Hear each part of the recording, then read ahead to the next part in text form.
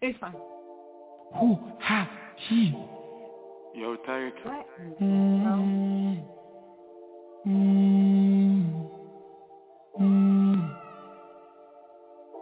Arcade chat.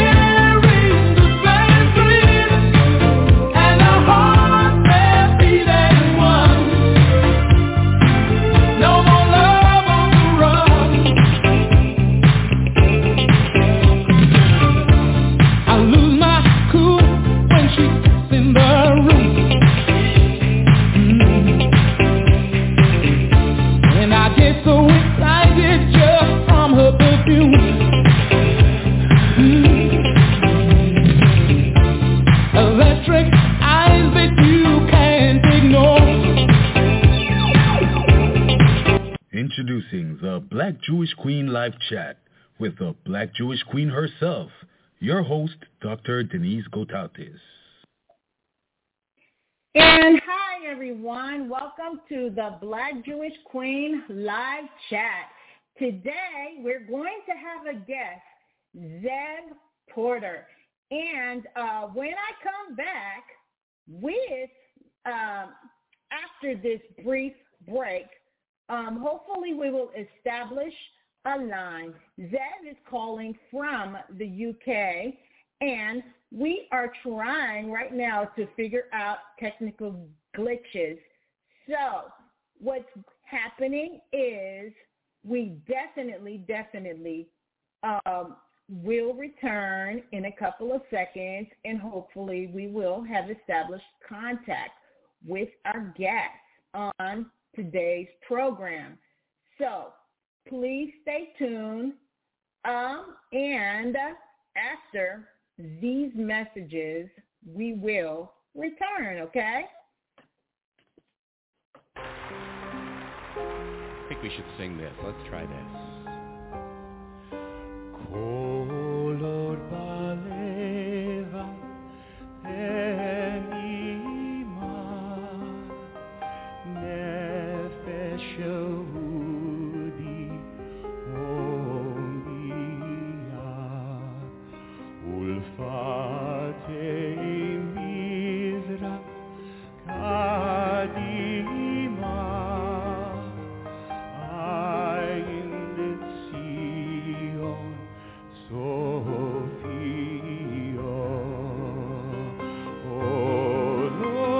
Olovda Tifatenu Atikva Bar Shnot Alpayim Lio Amhoshi Be'atseinu Eretz Zion Yerushalayim.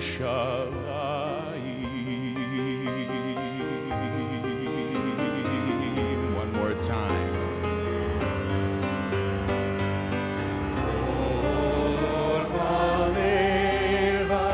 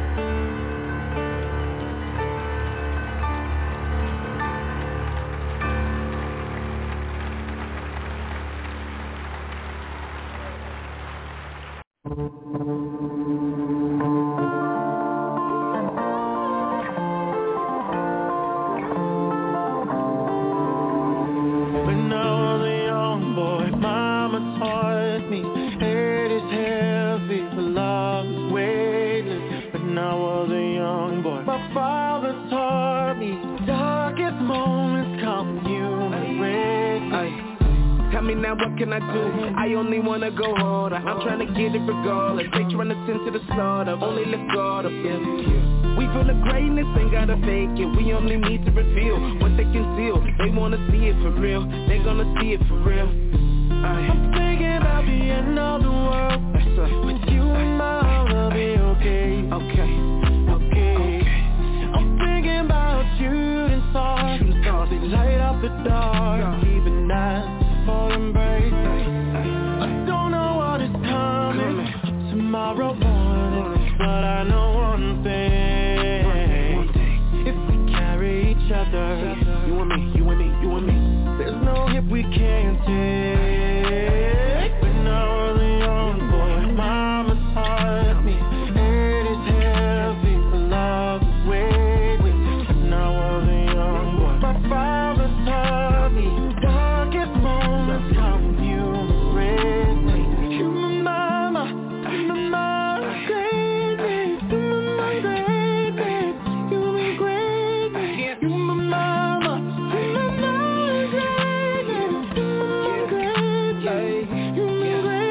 out of the darkness we gonna rise, chasing the light, escaping the night. The bigger they are, the harder they fall. The bigger they are, the bigger the fight. Gotta get the whole world hoping. Our inner greatness now showing. The other side wanna control it, but they don't know that they can't hold us. In the eyes of the beholders, spiritually lifting them boulders. I can only do it if you with me. I cannot move on my own, yeah. You know we all gotta manage. Doing our part, killing the planet. It's the glorious work, and only the great will be standing. Yeah. When I was a young boy, mama taught me, head is heavy, the love is weightless. When I was a young boy, my father taught me, darkest moments come from human greatness.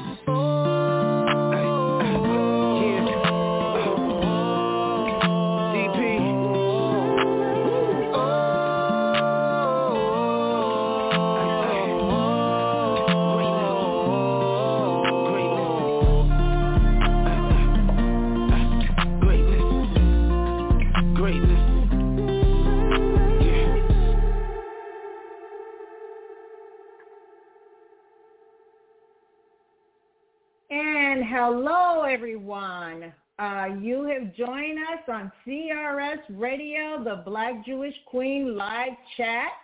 We have a special guest, Ze'ev Portner. And before I go into today's discussion, we also have Obi Clark. He is co-hosting today with me. And I would before Ze'ev comes on, I would like to, I would like to just tell you a little bit more about Ze'ev. Ze'ev, are you there? I'm here. Can you hear me, Denise? Yes, can you hear him, Obi? Yes, I can hear you. Obi? Yes, I can hear him. I'm here. I can hear. Okay. Well, I want to talk a little bit about today's guest before he goes and tell us about himself and about the discussion. Ze'ev Portner is a law lecturer at Buckinghamshire New University. Hi, welcome. Buckinghamshire, is that the correct pronunciation? United? Yes, it's Buckinghamshire. That's right, Denise. It's not it's not so well known like London. Yeah, the United Kingdom, and he teaches a public employment law and criminal justice. He has also taught at Greenwich University and has given lectures to students studying on the international program, the MA in Conflict Resolution at Tel Aviv University. Ze'ev lived in Israel for 5 years and qualified as an advocate. He has worked on a couple of major international law projects and did his law training in the offices of Gilead Sher and Co. He worked directly for Advocate Gilead Sher, who was Israel's chief peace negotiator at the Camp David peace talks of 2000. He He has also ghostwritten a speech and an article for a former labor member of the Knesset and deputy speaker of the Knesset, Hilik Bar, and Ze'ev worked for 10 years in the British Parliament for former MP Dame Louise Ellman. During that time, he wrote a briefing for Tony Blair when he was Prime Minister and Jack Straw when he was Foreign Secretary. Ze'ev is a member of the Kick It Out working group on anti-Semitism, helping to establish the Watford FC Jewish Supporters Group. He was the brainchild behind the first ever Chanukah Party at a Premier League club, and he has also written for the match day program of Watford Football Club about the Holocaust Memorial Day. Ze'ev loves history, and he has lectured about the history of the Jews of Barbados, in which he has researched, and about the life and legacy of former British Prime Minister Benjamin Disraeli. He enjoys writing articles and has interviewed the spiritual leader of the Hebrew Israelites of Jerusalem, based in Dimona, southern Israel, the late Ben Ammi. And right now, I just want to welcome Ze'ev Portner to the Black Jewish Queen live chat. It is such an honor and a privilege to have you here, Ze'ev. Thank you so much for joining us. Thank you very much, Denise. I would say the privilege and honor is on me. It's a privilege to be on the Black Jewish Queen live chat today. It's a real privilege for me. Well, we love having you. We love having you. And I love being on, so thank you very much. Yeah. Now, you were telling me, and I found it so interesting that you were talking about the Jewish people of the Caribbean. Yes. What research were you? Because I know you had invited me to the to a discussion, and it caught my attention, and I was like, wow, this is really interesting. I know that you lecture a lot of law students in the Caribbean as well, and I'm like, wow, I didn't know this about you, Ze'ev. Yeah. Well, we've got a number of law students who are obviously from the Caribbean. I've got a number of students in my university who are from Barbados, for example. But the research I did was mainly I looked at the history of the Jewish community of Barbados, and the fact of the matter is the Jewish people have been in the Caribbean a lot longer than the United States of America. So, for example, the history of the Jews in the Caribbean is a lot more ancient than the history of the Jews in the United States of America. So the first synagogue in the United States of America was in Truro in 1707. But in 1654, the first synagogue was established the main synagogue was established in Bridgetown in Barbados, which means the Barbados Jewish community is a lot more ancient than the American Jewish community. And Jews have existed in the Caribbean for many more years than they have existed in the United States of America. So, in fact, the Jewish community in Barbados predates the American Jewish community. In fact, a number of members of the Barbados Jewish community went on to found synagogues in the United States. That is so interesting. Wow. I mean, you would never guess that. You would never know that. That's awesome. I mean, wow.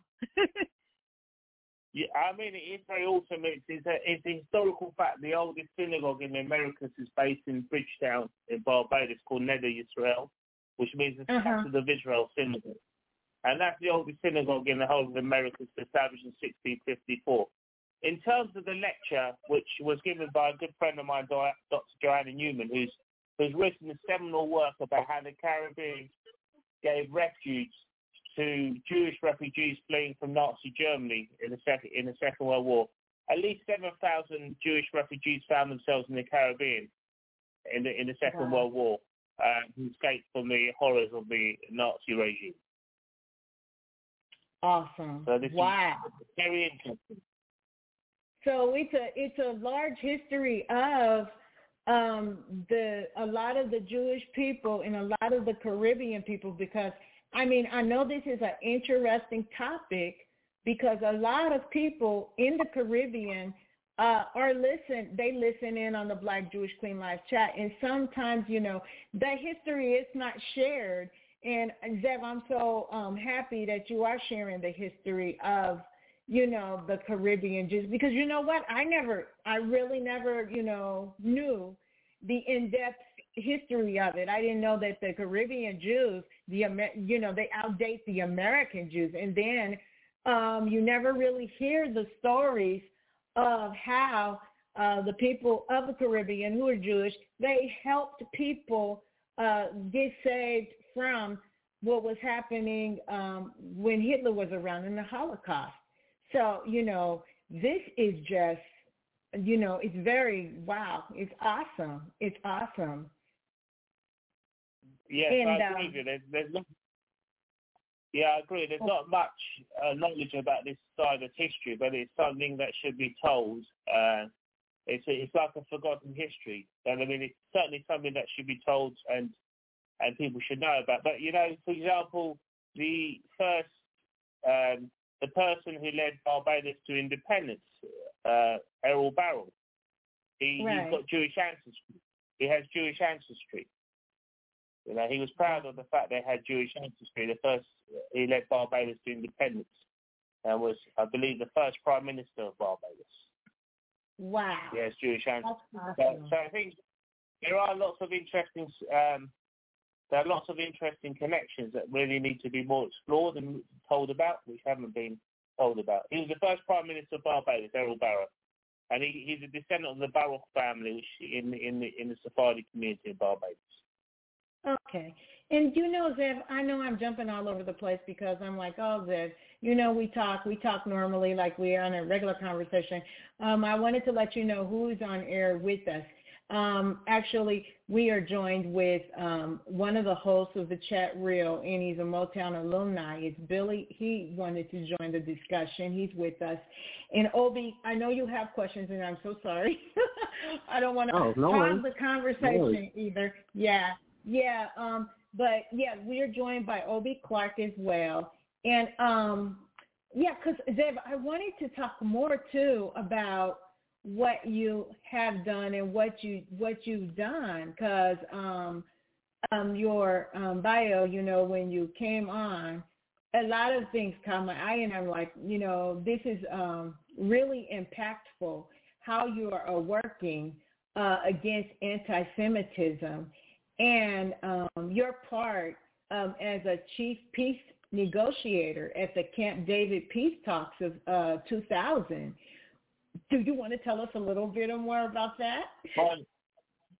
It was definitely not my part as the chief peace negotiator, but I worked for a guy called Advocate Gilead Sher in Israel. Okay, yeah, Gilead Advocate. Okay, He was a chief peace negotiator. He's a very good friend of mine, and he was the chief peace negotiator at the Camp David peace talks, which were hosted by President Clinton at the time in 2000.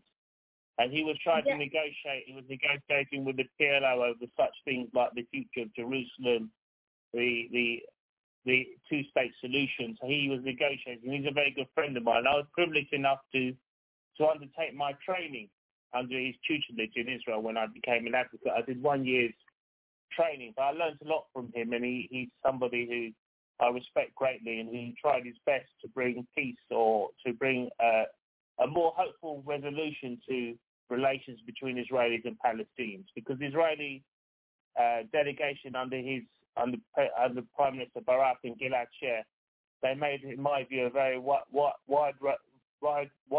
offer to the leadership of the Palestinian side to come to an agreement. Unfortunately, it was rejected by the leadership of the PLO by Yasser Arafat. Right. And this is why in Bill Clinton's memoirs, he had a phone call just as he was leaving office. He had a phone call from Yasser Arafat.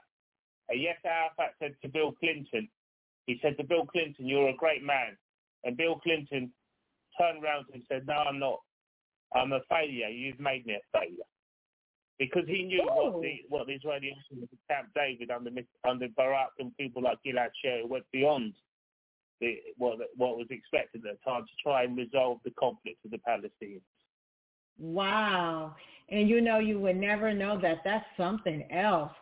And the politics that's going on now in Israel, what is your take? What is your feeling on that? I've seen a lot of the protests. What do you think of? Do you think that Netanyahu will work things? It was just, I'm just curious. Yeah. I mean, I'm obviously I was a member of the Israeli Labour Party, so I was supporting a party that was in opposition to Prime Minister Netanyahu. I am obviously, when you live in the United Kingdom, you obviously your politics is based in Britain, and that has the biggest effect on you. But obviously, I've got family. My brothers live in Israel. My mother lives in Israel. I'm very concerned, obviously, about the direction that Israel is going in at the moment, especially the attempt to basically pass a law, which if the Supreme Court has a decision, you can pass a law annulling a Supreme Court decision by one vote in the Knesset, and that leads to the problems in terms of checks and balances. Thus, I'm very concerned about the nature of the government. I thought the previous government was under Naftali Bennett and Yair Lapid were trying to make some strides. They had the first, they had an Arab party trying to bring people together. And now we've got a government, the Likud is not the same Likud as 20 years ago, and you've also got some very extreme elements in that government. And I think that's not a good situation for the Middle East as a whole. But on the other hand, there are also a lot of, despite everything, there's also a lot of positive things that go on behind the scenes. For example, I was reading recently that only Oman has now opened its airspace to Israeli civilian carriers. There's also a lot of developments, as you know, between the United Arab Emirates and Bahrain and Israel. So it's a mixed picture, but I'm concerned about the direction that Israel's going in at the moment. But as I say, the only people that really can influence that direction are the citizens of the state of Israel, ultimately. Right. Yeah, it is. It's an interesting development. Every day, there is something. I mean, you know what? After living in Israel for those 7 months that I did, and I plan on going back, I still get those red alerts whenever they are trying to throw those things, the rockets and stuff over there, and it's a shame. Yeah. I agree with you. I mean, I was in Israel in when I was in Israel, there was in two or three conflicts that happened in Gaza, and I distinctively remember in 2014 when there was a missile attack that came over to Tel Aviv, and of course the Iron Dome shoots down the missiles, obviously, and the problem is that when it shoots down the missiles, the debris comes at such a fast rate that if it hits you on the head, you can actually pass away and die. Wow! So we had a situation where I was living in South Tel Aviv. We had a situation whereby the sirens go off and we went into the main landing. It just so happened that there was an African guy who was just across the road. He must be a migrant worker. He was standing outside a flimsy tree. So this guy said to me in Hebrew, the sirens go off, and instead of coming into a safe structure, he stood under a very flimsy tree. So this guy said to me in Hebrew, that guy over there wants to die. So I immediately recognized that he didn't understand Hebrew. So I shouted at him in English. I said, "Get over here unless you want to die." And he ran over as quickly as possible because it's not so much a direct hit, but once the Iron Dome takes out the missile, it's a debris that comes at such a fast pace that if you get hit by that debris, you're dead basically. So luckily enough, the debris landed about 400 meters away in a petrol station, and no one was injured. But these are the things that go on that people don't realize sometimes in the Western world. Wow. Well, you've had some adventures there. I know, Obi, did you have any questions for Ze'ev? Oh yeah, sure, definitely. How you doing? How you doing today, Ze'ev? Hello. How you doing, Obi? Welcome. Pleased to meet you, even though we're far away. Thank you, brother. I just want to let you know I appreciate your work. I appreciate your work giving a voice to Jews of color's history. You know, I'm also of Caribbean descent. Well, you can say I'm from, my family come from Panama, you know, and I trace my Jewish lineage from there like 4 generations ago, before my great-great-grandfather came from Panama during the Panama Canal building. So I want to ask you, so you're from London, right? London town? Yeah, I'm from London, but I'm living in Wycombe at the moment. But yes, I lived a lot of my life in London, that's right. Okay, so it's like the city of the flats and stuff. You know, my son's mother, she went to art school out there, and she told me about the beans on toast and everything that, you know, that's the rave out there. So I just want to redirect my question to this, being that she went to school, she told me the quality of the system out there. Do you still feel like London is like a major learning center like it used to be before British? And is it different from the times you went to school out there or when you was actually living out there? Yes, that's actually a very interesting question. I mean, I still think London has still got the attraction in terms of, you know, international students. Now, where there was a difference was that if you were coming from the United States of America, you'd always have to pay international fees. And when we were part of the EU, members of the EU used to pay the same fees as British students. Now that's changed because we left the EU. So the EU students are now paying international fees.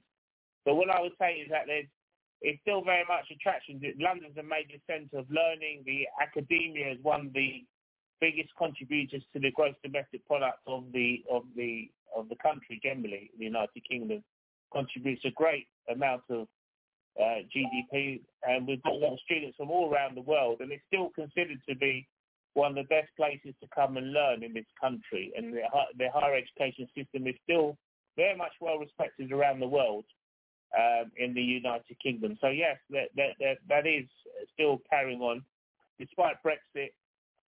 The student numbers are still, the international students have not been a slight decline after Brexit, but it's now stabilised. And there's still a demand for students from America, from Europe, for example, to go to Oxford University, the London School of Economics, and for some students, for example, to go to the universities, including my university, Buckinghamshire New University. We have foreign students as well. Not too great in numbers, but we've got a little amount. But there is that pull. I mean, the degree in the United Kingdom is still very well respected.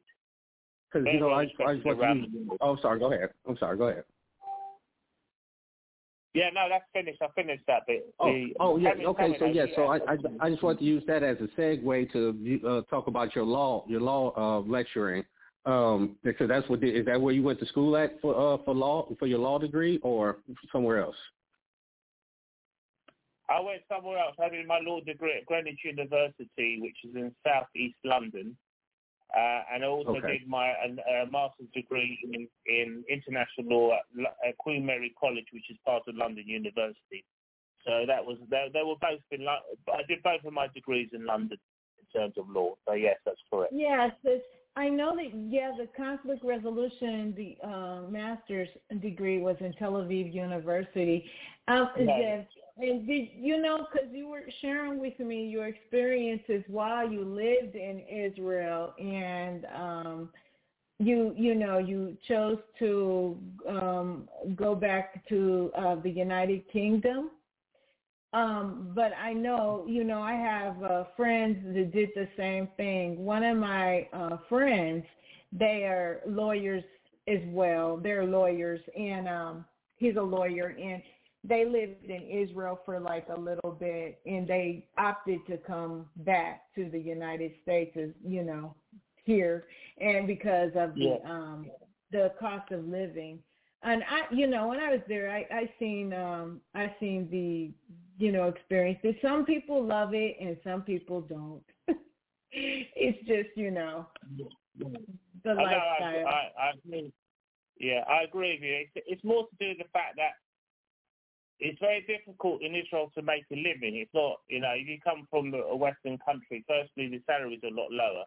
But even then, you find it difficult to find work. So, for example, I struggled because unless you have a native Hebrew, it's very difficult to break in the legal profession unless you've worked in like corporate law in the UK, for example, or commercial law in America, corporate law. Then you may be able to find some work with American companies. But I never had that background. I had a background working for a member of parliament and lecturing, so I didn't have that background.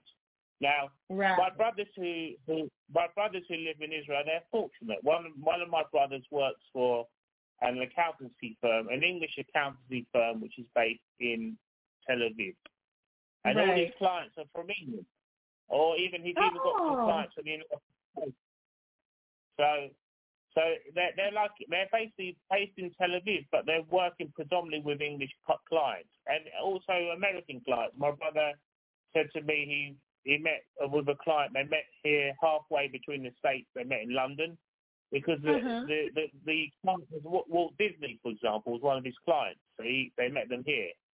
Or my other brother works for a marketing department for like a major betting company in the UK, but they do the marketing out in Israel.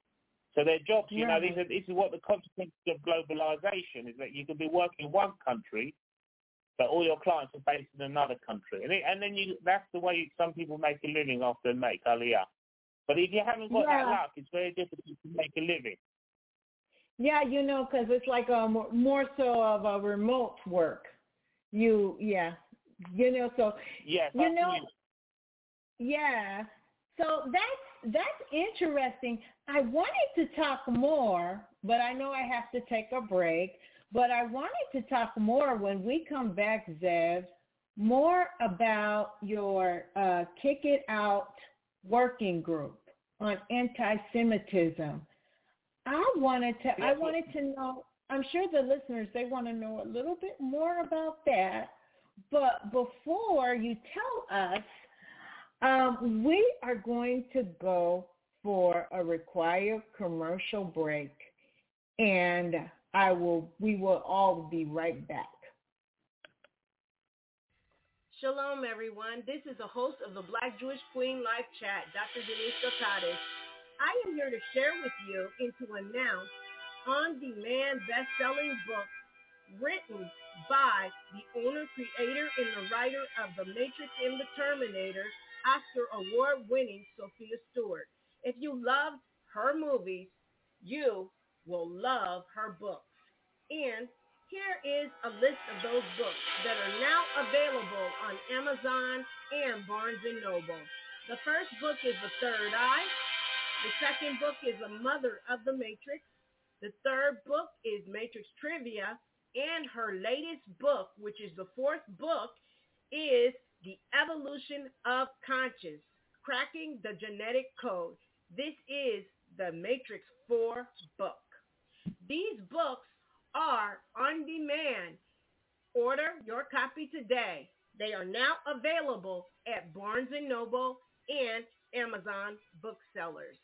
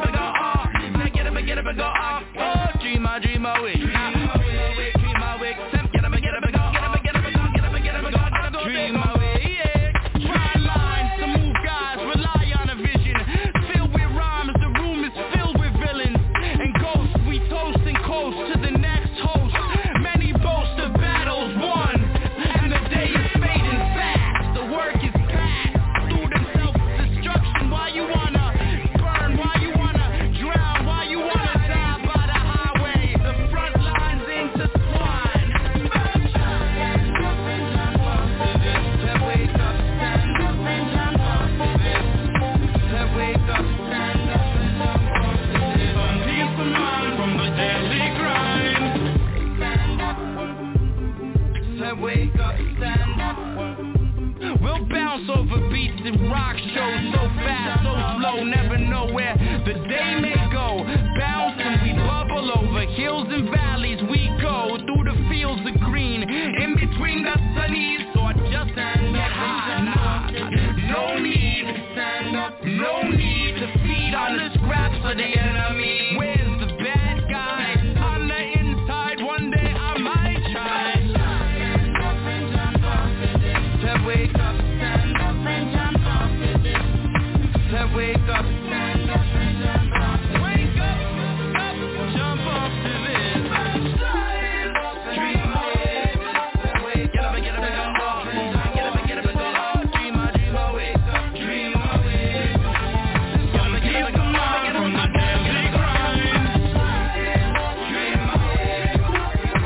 Get up and go off. Get up and go off. Said wake up, dream away, jump off to this. Get up and go, dream away. Introducing the Black Jewish Queen Live Chat with the Black Jewish Queen herself, your host, Dr. Denise Gotautis. Hi, everyone. This is CRS Radio, the Black Jewish Queen Live Chat, of course. And we have a special guest with us, Ze'ev Portner. And Ze'ev, like I said, we are just so ecstatic at having you. And we are back from commercial break, of course. And we are joined with Obi Clark, Billy Tappan, and Anya Faber. And during the commercial break, Ze'ev, Anya revealed to me that something had happened in Israel. Yeah, that'd be interesting to know. Yeah, Anya, are you there? Yeah, I'm here. Hi. Hi. Great having you. Anya, she's coming up to the Caribbean Radio, and this is Anya. Yeah. Go on, Anya. No, I was just letting you guys know there was another terror attack. Unfortunately, 2 brothers were killed, attacked innocent civilians by a terrorist today. Poor family lost 2 children. Oh, wow. Oh, no. Yeah. And things like this are just happening in Israel. Yeah. Let me see. I'm pulling it up there. Yeah. I just reposted it on my story. You know, I mean, I think it's interesting, and I don't know. Did you? Because it cut in and out when I was listening. But did you guys talk about yesterday being that day of hate against Jews? Like, I wonder if that was more just in the U.S. or if it was being called for worldwide. I don't know if Ze'ev talked about that yet. Yeah. Now, we were just about to get on it because before the break, I was getting ready to ask Ze'ev about Kick It Out Working Group. And Kick It Out Working Group, it is on anti-Semitism. Is helping to establish the Watford FC Jewish Supporters Group. And you were a brainchild for that, Ze'ev. Would you like to share more about that with us? Yeah, yes, I'll be more than happy to. Firstly, I know in answer to Anya's question, the Day of Hate was not something that was happening in Europe. It was purely a United States thing, and I understand it became a day. It was a flop in the end, and it actually became a day of unity for American Jews. But in terms of the Kick Out Working Group, from about the 1970s. There has been a problem of racism directed against black footballers in the country. And so an organisation called Kick It Out was established to combat racism against black footballers. Now, in previous years, and there was a lot of racism in the 1970s and 80s, and there was many campaigns which have been proven to be a great success. There's also, obviously, unfortunately, in the at football, there has been anti-Semitism as well over the years, anti-Semitic chanting. So Kick It Out is the leading organisation fighting not only racism against black footballers, but also in support of LGBT rights and also fighting against anti-Semitism. Now, last year, a working group by Kick It Out was established on anti-Semitism, chaired by Lord Mann, who's the independent advisor on anti-Semitism. And I happen to be, because of my work at Watford Football Club, I was asked to join the working group. And we meet to discuss various issues and put various proposals. But in terms of my work that I've done specifically at Watford Football Club, because I work at the club on some of the matches as a steward, I was able to get the club to adopt the International Holocaust Remembrance Alliance definition on anti-Semitism. I also wanted to do something positive. So together with a number of colleagues, we established the Watford FC Jewish Supporters Group, and from that flowed the idea of having a Chanukah Party. And Watford became the first football club in the Premier League. Now we're no longer in the Premier League, now we're in the Championship. But at the time we were in the Premier League, to actually have a Chanukah Party. And we had another Chanukah Party this year, the first time ever done by a major football club in the United Kingdom to host the Chanukah Party, which was a great success. That's awesome. Well, I know everybody is getting ready for Purim. Yeah, I know. They're not having a Purim party, but there'll be certainly a lot of Purim parties by Chabad and other organisations in the UK next week. Oh, great. That's awesome. We have a reception at the House of Lords, though, to honour the Kick It Out for its stance on anti-Semitism, and there'll be representatives from Chelsea Football Club, Borussia Dortmund in Germany, all of us coming together with the same purpose to try as much as we can to eradicate anti-Semitism from football in the United Kingdom, because unfortunately there is still anti-Semitic chanting at certain football matches, and also there's certain problems. So it still exists, unfortunately. Wow. But we're trying our best, hopefully, for education, things can develop for the better. I mean, the clubs that Kick It Out have also been doing a lot of training into actually what is anti-Semitism amongst, for example, the staff of various football clubs. So together with the Community Security Trust and Kick It Out, they've run various training sessions for staff of football clubs throughout the country, from Liverpool to Man City to Watford, Spurs. So there's extensive training going on for staff as well. Now, I wanted to ask you, Ze'ev, if anyone in the UK, in Liverpool, where you do the Kick It Out, is there a way that they could contact the organization, or do you have like a contact information if they wanted to join and help out with Kick It Out? Or but firstly, if they want to, they can contact me directly if they want to help out. But I mean, once again, it's something that's in the UK based. I mean, Kick It Out have got an email address. If you go kickitout.org, they've got an email address. But if anyone in the UK, if anyone's listening in the UK and they want to be involved in tackling racism or anti-Semitism in football, I'd be more than happy for them to contact me. And do you, you could, if you want, or let's see, they could come to the Black Jewish Queen Live Chat group, and you could give me the contact information, or you could give a number or an email address if you'd like on air.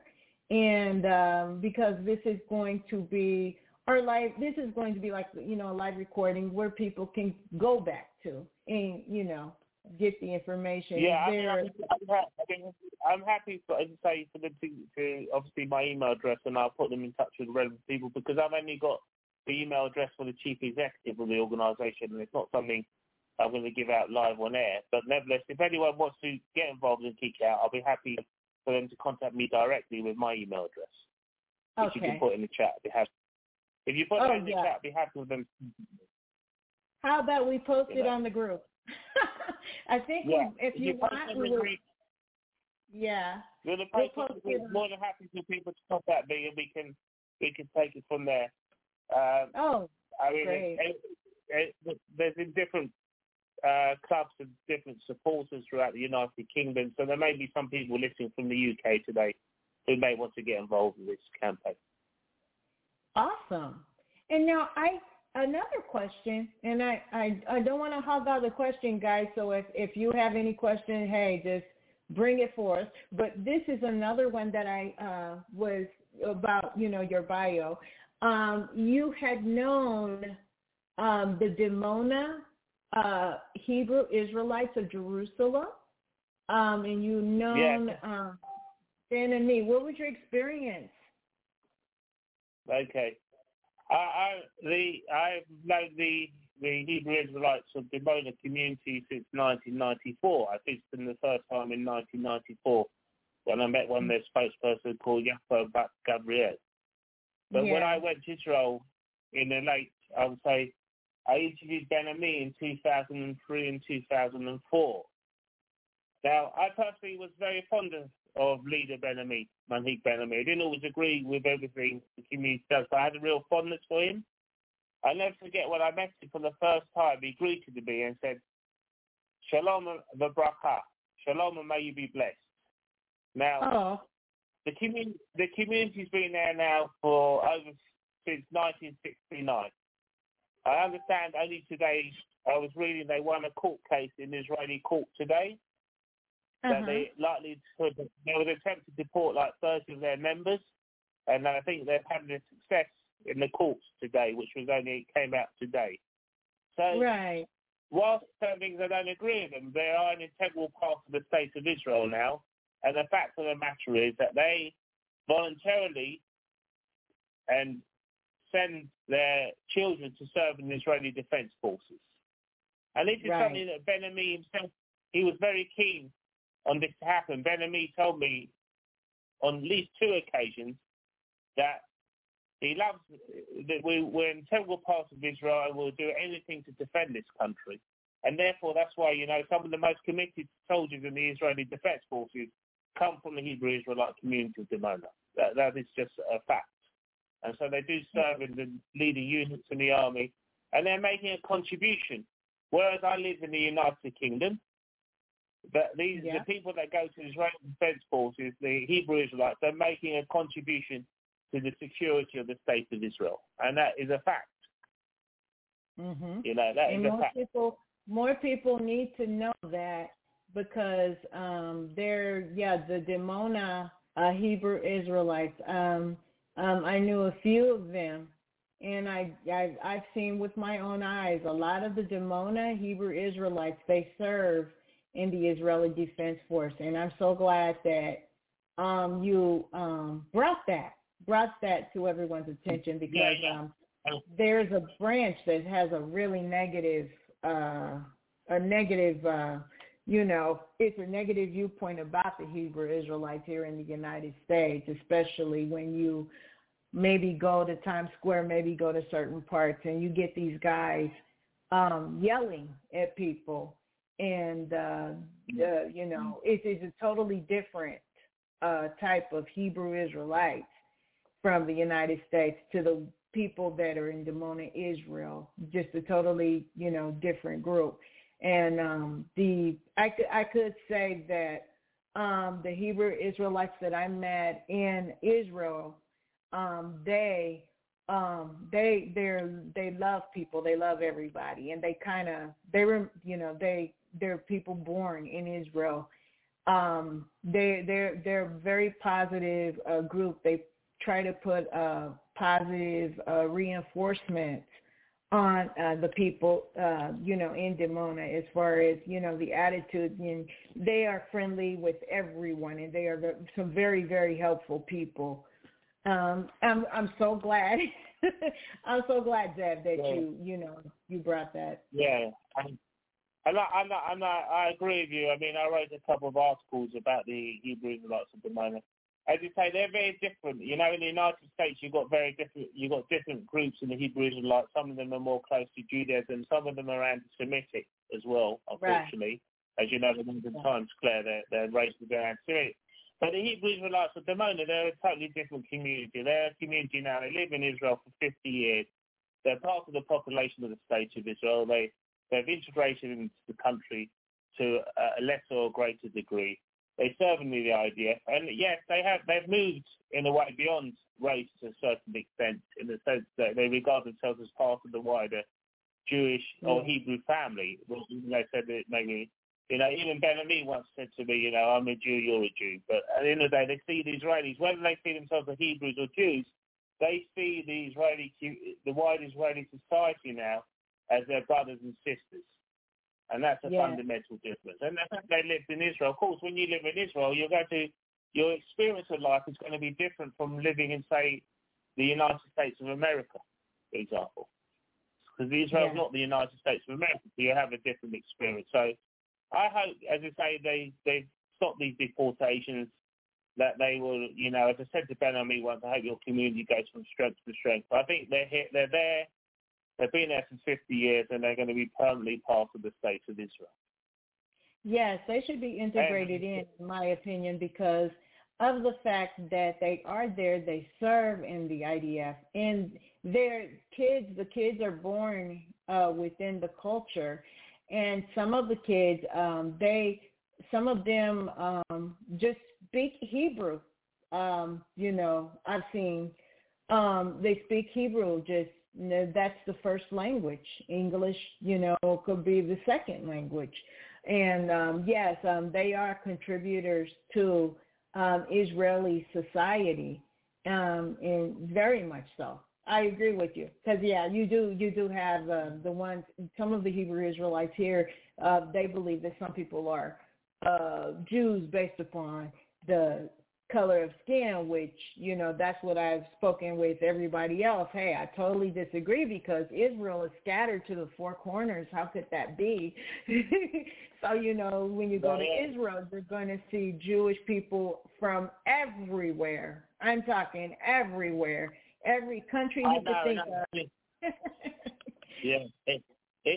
It's an interesting. The Jewish people is a very diverse people from all around the world. It reminds me of a couple of stories, if I may say.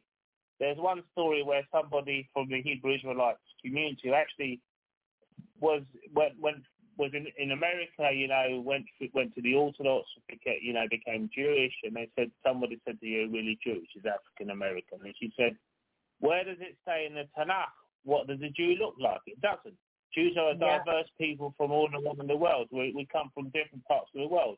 In the same way, there was a Jew from Bermuda who's a Jew of colour, and somebody who was in Brixton, and someone from the Nation of Islam tried to sell him a newspaper, The Final Call. And he said that he wasn't interested in buying a newspaper because he regards the Nation of Islam and Farrakhan as anti-Semitic, or at least Farrakhan. And the newspaper sellers immediately turned around and said to him, you don't look Jewish. So there is, that's another thing. But there isn't such a thing as a Jewish look. Jews look the same as the people that live amongst, and also diverse. So the Jewish community is a very diverse community. And I believe that in our lifetime, maybe not in our lifetime, but in the future, maybe in 100 years, the Jewish community will be known much more as a diverse Jewish community around the world. So, for example, if you and I were living 100 years ago, and I was living in America or in the UK, we wouldn't have heard about Ethiopian Jews. That wouldn't be on our radar. But now we've got lots of those members of the Ethiopian Jewish community who, within our lifetime, have been united with the Jewish world. And I believe there will be other communities, for example, in Africa, possibly in the Caribbean, who will eventually be united with a Jewish community. For example, in Uganda, you've got a Jewish community in Uganda. Yes, you do. This is what's happened, and it takes time for them to be recognized, but I believe that maybe I won't be here to see it.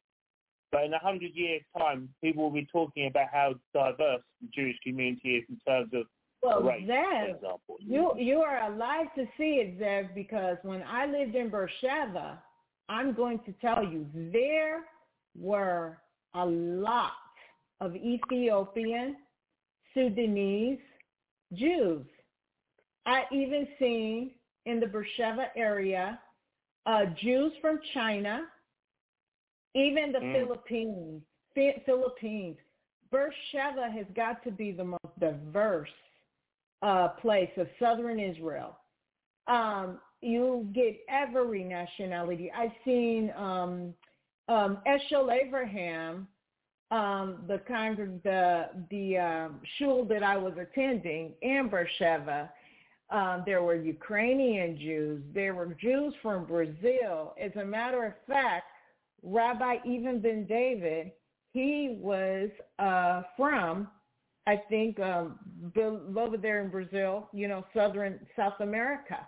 And I met a whole lot of wonderful people. And we had Shavuot, I hope I pronounced it right.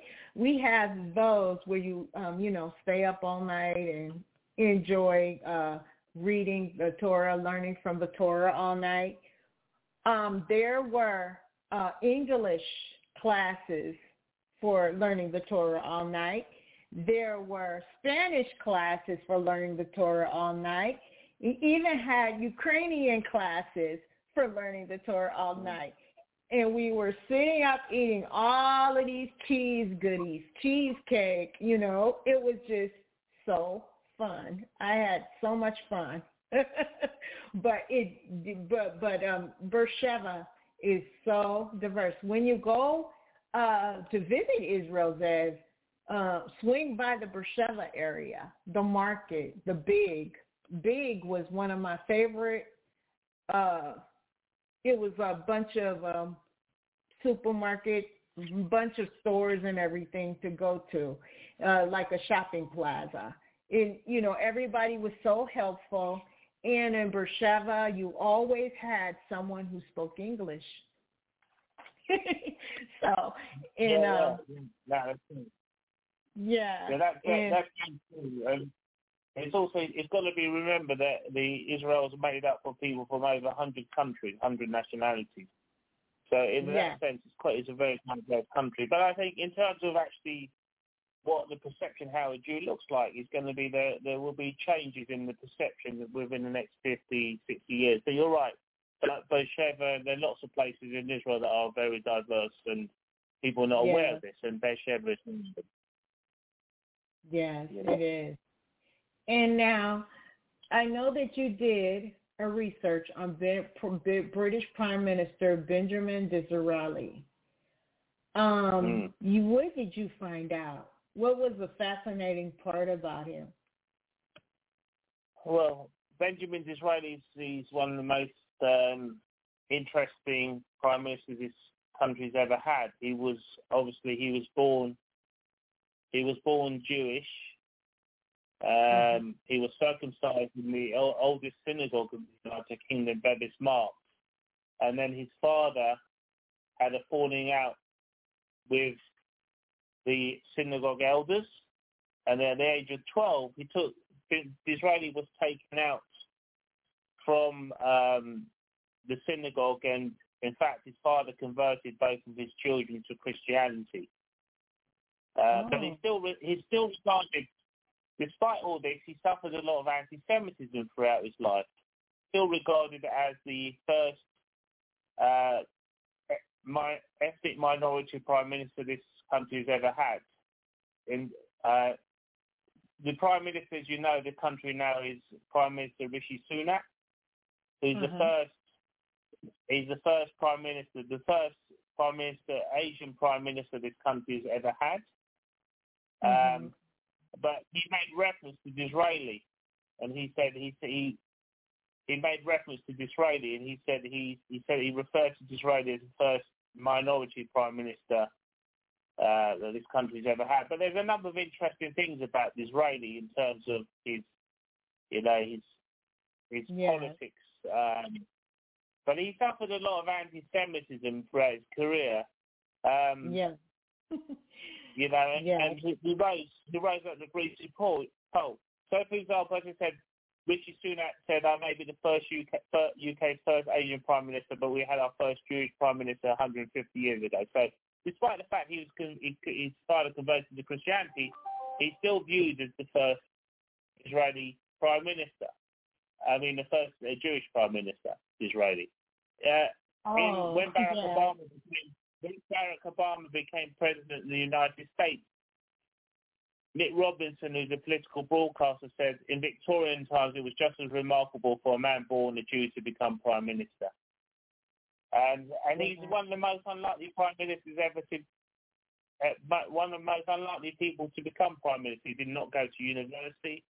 Throughout his life, he was deeply in debt. He was a bankrupt throughout his life, and he was deeply eccentric. In terms of the Jewish aspect, he helped pass the Jewish disqualifications bill. Because up until 1858, you couldn't become a member of Parliament here. Up until 1858, you couldn't become a member of Parliament unless you swore on the New Testament. And of course, as Jewish people were elected were not prepared to swear on the New Testament. For example, Rothschild. Right. And Disraeli helped to pass the bill to allow Jews to enter into Parliament from 1858. So the first, so that's very important in role, because now the fact we've got Jewish MPs is largely due to Disraeli's arguing for the bill, persuading members of Parliament on either side of the House to vote for the bill, and that's why we've got Jewish MPs today. But he was a very interesting character. And he was also a proto-Zionist, Benjamin Disraeli. In 1851, he stated to El Darby that he thought this would be a good idea to establish a Jewish homeland in Palestine. And he said a man who would carry this out would truly be hailed as the next Messiah, the true saviour of his people. So he was a proto-Zionist even before Herzl was. But my favourite story about Disraeli was that he had lots of debts throughout his life, and so there was a lady who wrote to him, and she was also of Jewish ancestry who converted to Christianity, and she said she admired the fact that Disraeli spoke so highly of the Jewish people. So she said to him, if you allow me to be buried next to you, when I pass away, I'm going to leave in my will a certain amount of money. So he agreed to this. So she predeceased Disraeli, and so she left him like £20,000, which is a lot of money in those days, and helped him to pay off his debts on the mortgage he had on his stately home. And she's actually buried next to Disraeli and his wife Mary Ann Disraeli in High Wycombe. Yes. So he was a very interesting character. Very that's interesting. Wow. Now, I want to invite everyone else to chime in, Ze'ev, if you don't mind, and ask you questions if they'd like. I'm very impressed with everything that you're sharing with us today. And I want to invite Billy, Obi, and Anya. If you guys want to ask Ze'ev anything, he'd be happy to answer. Anyone? Hey, Ze'ev, it's Obi. Hi, Obi, yes. Hey, brother. I would like to, your law lecturing background is just very interesting to me. So I just wanted to ask, what is your legal philosophy, and how do you apply it to your various works that you participate in? Well, I think the first thing, as a law lecturer, you need to obviously try and put different points of views across in the class. Legal philosophy is try and find use the law to bring justice to everybody. It doesn't always happen, as you know, but that's clearly my philosophy, is try to bring justice for everybody using the law, and it can be successful.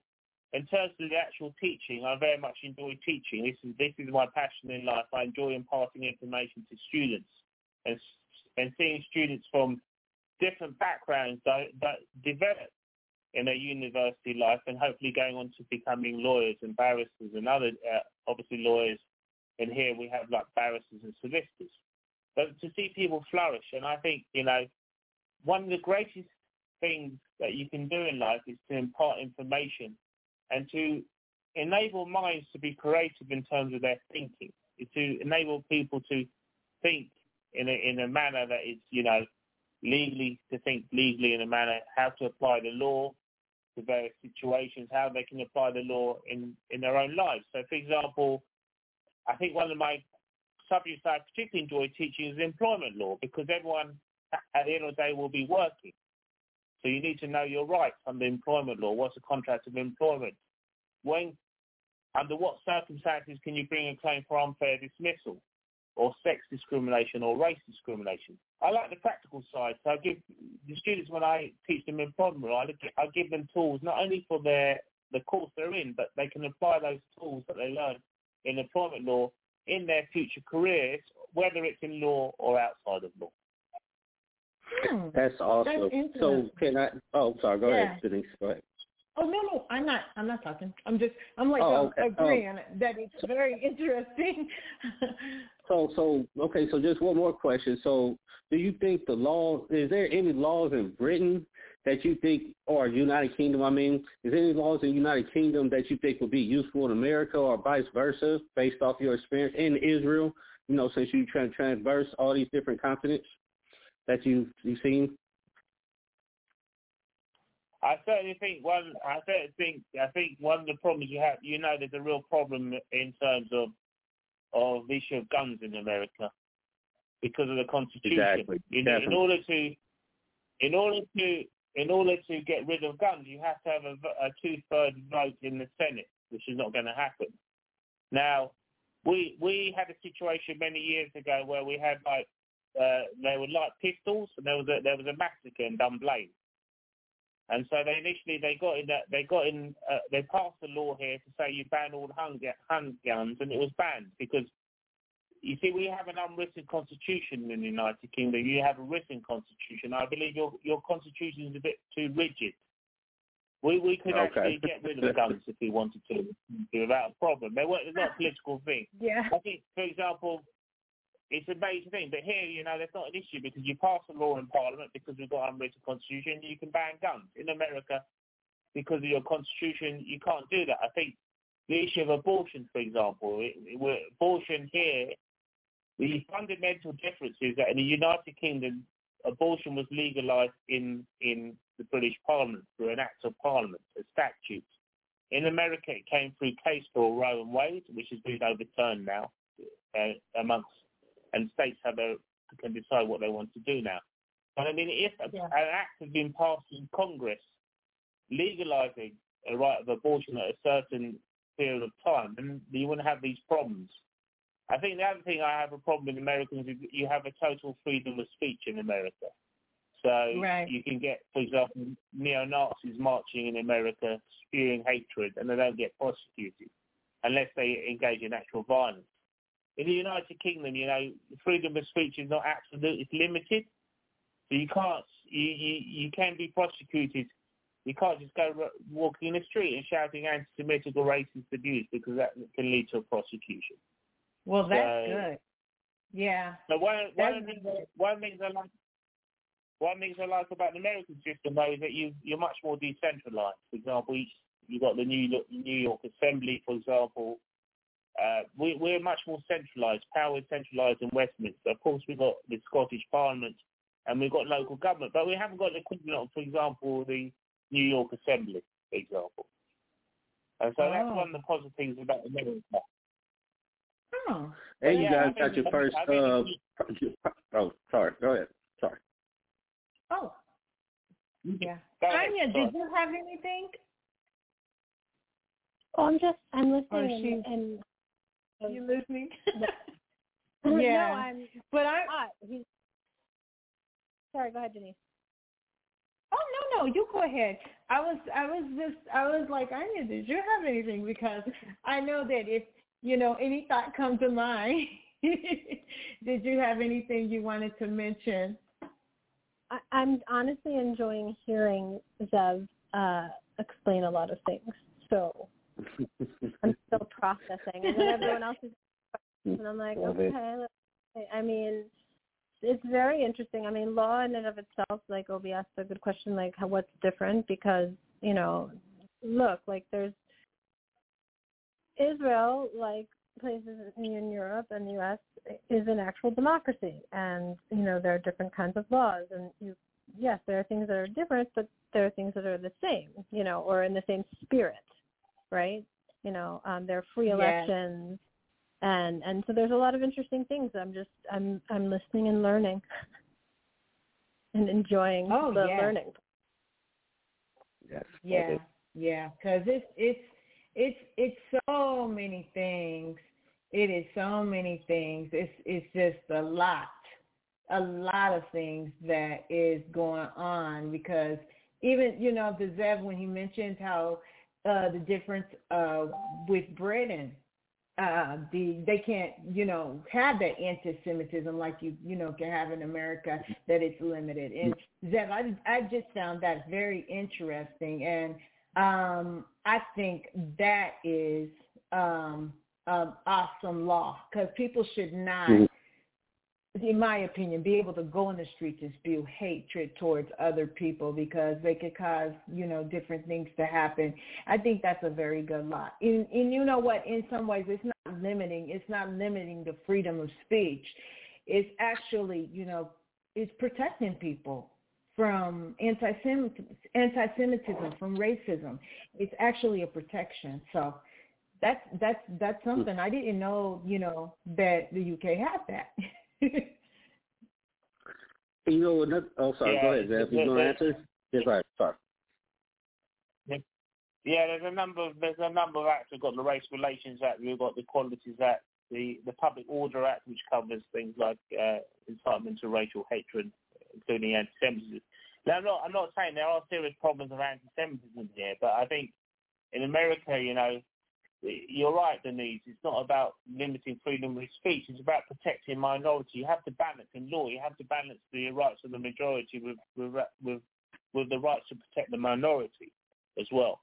So yeah, it's not limiting freedom of speech, but it's protecting a minority from racial hatred. And I think the race relations laws in the United Kingdom are much stronger than they are in America. And that's something would be quite good for America to adopt. You know what?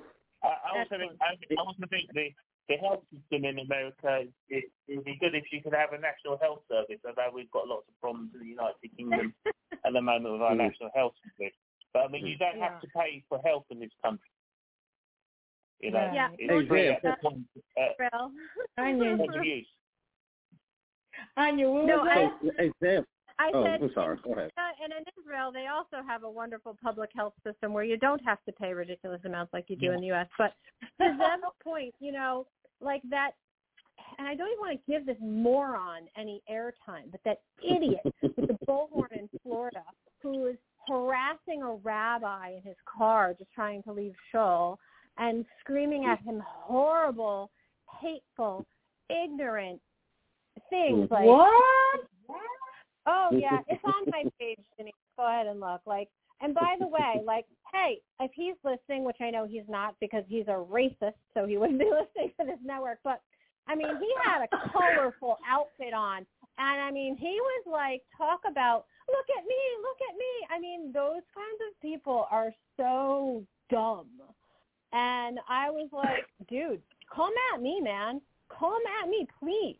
B'vakasha, come at me, because I will eviscerate you with words, because I understand the English language, unlike you. And it's like, oh, my God, that kind of ignorance in this country. But the problem is idiots like that are filled with hate and rage. And when we allow people to literally take a bullhorn to someone's face, I'm sorry, that is safety. And so the fact that he's talking about in England they have rules to, help supervise that, oh God, I'm going to have to check that text message, is something that we need to learn from here in the U.S. Though that as Natan Levy says, the amazing, amazing Israeli fighter, come see me. Come see me. You want to talk anti-Semitic things? Come see me. I'll meet you anytime, anywhere. So I'm taking a page from Natan Levy. Yeah, Anya, you're going full Israeli there. Israeli fire, baby. It's Israeli fire. Lama lo, Denise. Lama lo. So you know what? Can I ask you a question, Ze'ev? Oh, I'm sorry. Hey, Ze'ev, can I ask you a question, brother? Are you still there? Of course you can, my brother. I'm still here, my brother. This probably happened without a lot of fanfare in America, but you guys had your first like Barack Obama moment with your first person of color as the prime minister, a guy of Indian descent there. I would like for you to tell me about the environment of now of that happening, because I know when Barack became the first person of color in America, it was like a party for 2 years straight. So, like, how is this reception being received in the UK? I think it was slightly different because of the history of the United States and slavery. Obviously, it was a far bigger issue in the sense that you had somebody who was a descendant of a slave becoming the president of the United States, and because people never thought in the lifetime that we would see a black president of the United States, it was a big issue. I think the slight difference here is that Rishi Sunak is a historic moment, but he is the leader of the Conservative Party in this country, and it was viewed slightly different. He was viewed as the leader of the Conservative Party, and there wasn't much fanfare. There was a few comments in newspapers that, this is a good thing that we've got the first Asian Prime Minister, but it certainly wasn't on anywhere near the scale in the United States. He was previously Chancellor of the Exchequer. He was a very competent Chancellor, in my view. He did some good things, depending on your political persuasion, but looking objectively, he did a few good things. And he became Prime Minister, and he just accepted that he'd become Prime Minister as leader of the Conservative Party. And it just wasn't like nowhere near what happened in America, which was a really big thing when you had Barack Obama as the first African-American president. Yeah. Interesting. Guys are very pragmatic. I'm not a fan of them, but yeah, I thought, because I thought, there were others who said, hey, he's not the first black president in America, because there were some guys that were mixed like he was. I've heard that before, but yeah, I heard that too. They said that there were other diverse presidents. He wasn't the first. But anyway, I'll tell you this. Go ahead. I know one of the presidents, Warren, is a relation to my family line, President Warren, and right. he's actually mixed. And then you get the other one, which is I heard Lincoln was, but Lincoln had. I heard of Abraham Lincoln and Harding and Jackson. Harding also. Yeah. Right. And if you go beyond that, at the beginning, there was a black president, and that was during the Civil War, but he was only in office for a year, and that's when the Civil War was going on. He actually brought that to an end. So from what I've read, so yeah, so yeah, I'm sorry. So that's your. Oh, he had phone problems, guys. That's why you didn't hear him on Ze'ev. Yeah, I'm so sorry. I was having problems. Yeah. And my wife sent me out on a mission. You know what I'm saying? So I had to go and drive, and I lost my communications for a minute, so I got it back. But it's been interesting from what I could hear. This is Billy Tappan. He's the one that's the Motown, and he is the host of the Chat Reel here on another Caribbean radio show. Yes. So thank you so much. Yeah. And I'm learning. I'm learning a lot from this, So I just kind of sat back for a bit just to listen, and I was like trying to get back on. I'm like, man, I hope she don't think I'm not listening. I'm listening off and on. So yes, but no, I know. But I appreciate and Zach is a wonderful guest. He's a wonderful guest because I'm learning a lot too.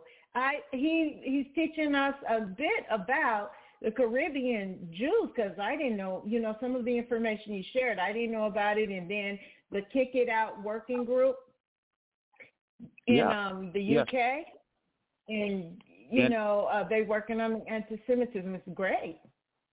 Good. Like I said, I just felt that that what I heard was amazing, because we know that there has to be Jews all over, like what you're saying.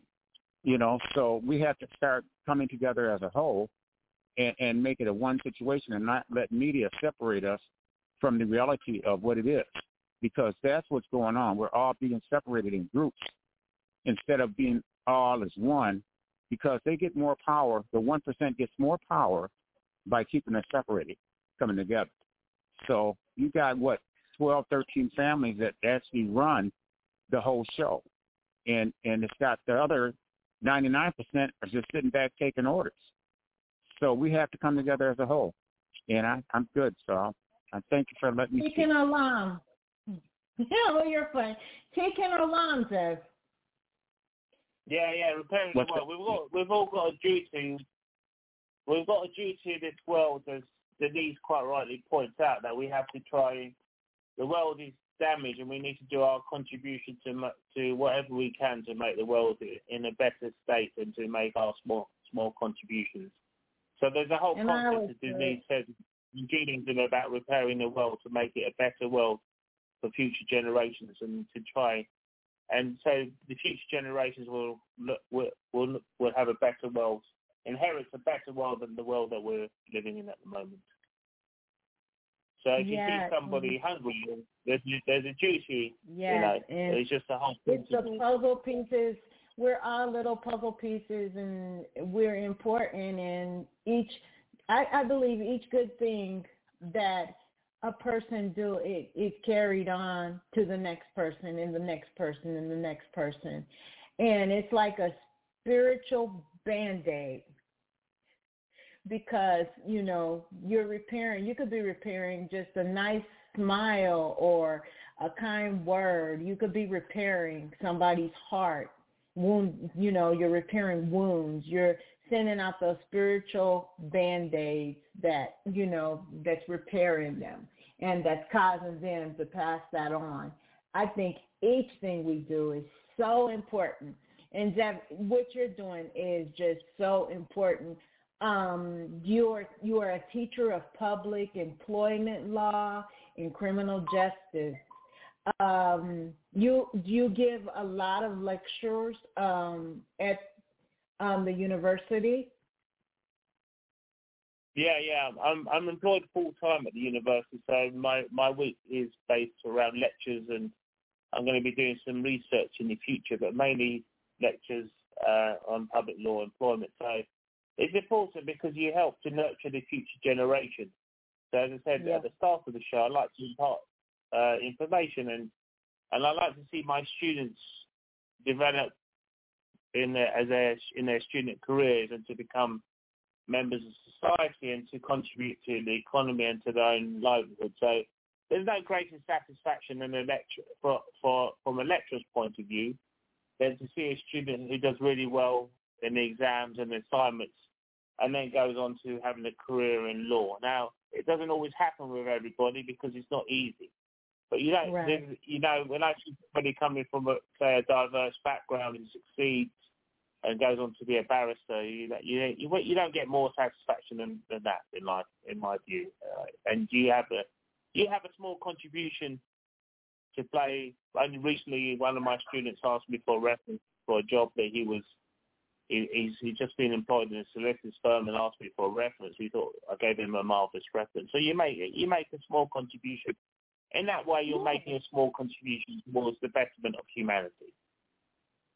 Wow. And man, I am just blown away.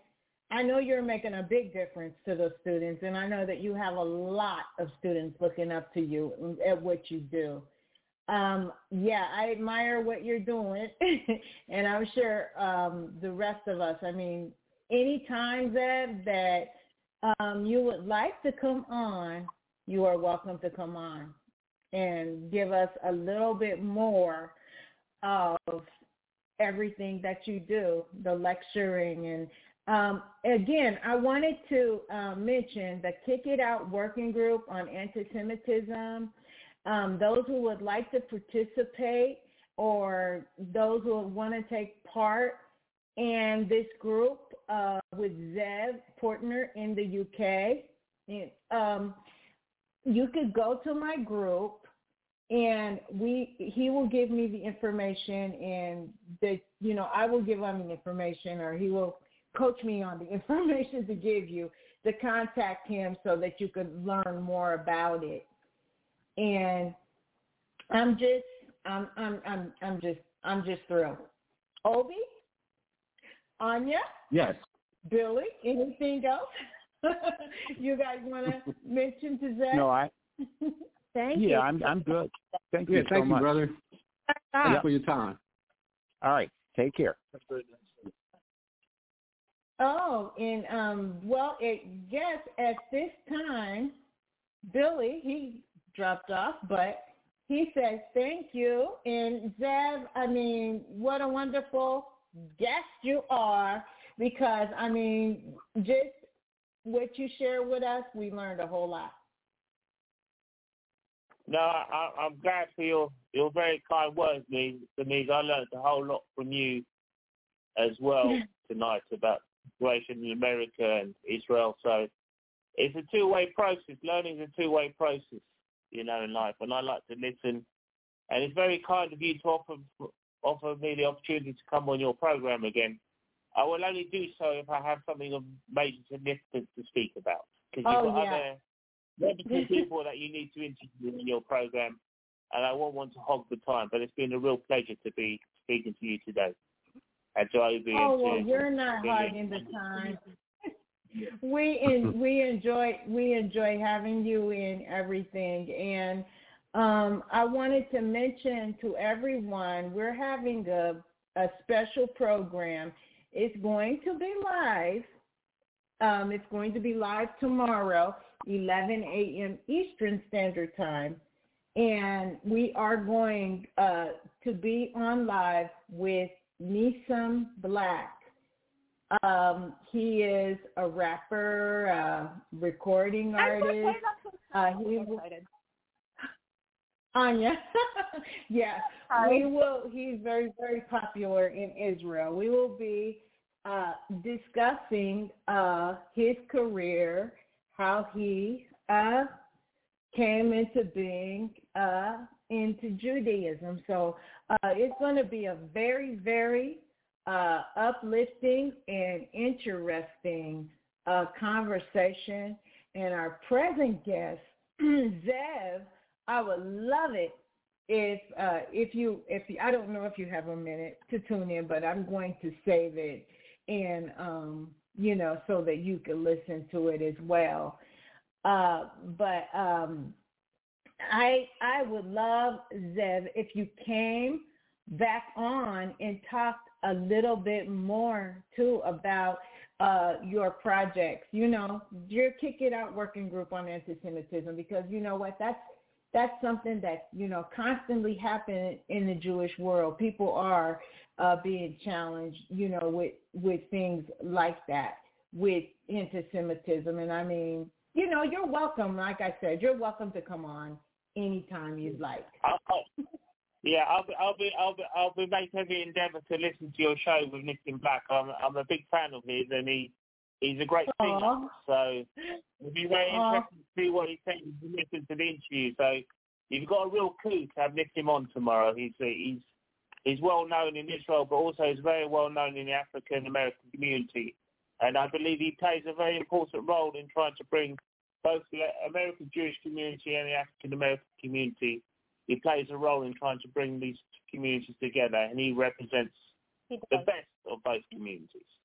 Oh, yes, he does. Correct. And just so you guys know, I don't know if he's pretty humble about this part, but he's here right now in the U.S. because he also not only performed for the C-Teen, which is the Chabad teen leadership movement, but he also spoke to them. And he is so incredibly generous with the young people and, trying to show them, good things and being honest about his journey. And I just, it's one of the things I'll be speaking to him about later this week as well. We're having a Nisam Black week. Yeah. But yeah, he really, he's a very interesting person with an incredible past. So that's my 2 cents. Yes, and it's going to be exciting what's coming. Well, guys, I just thank you so much for participating in today's program. And Ze'ev, what a wonderful program, what wonderful information that you gave us.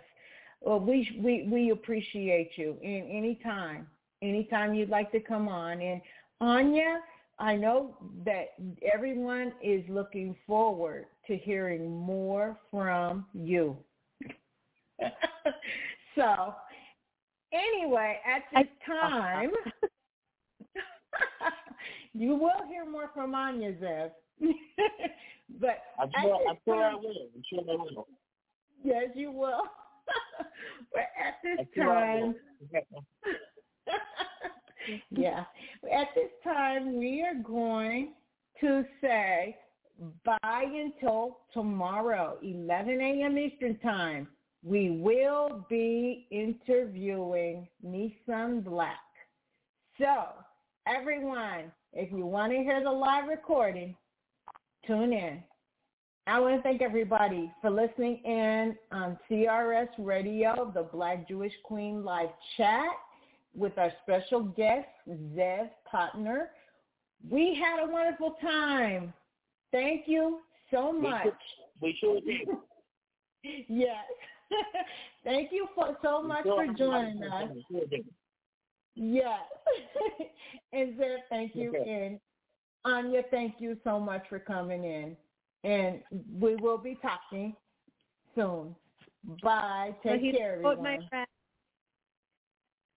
Bye. Bye. Bye.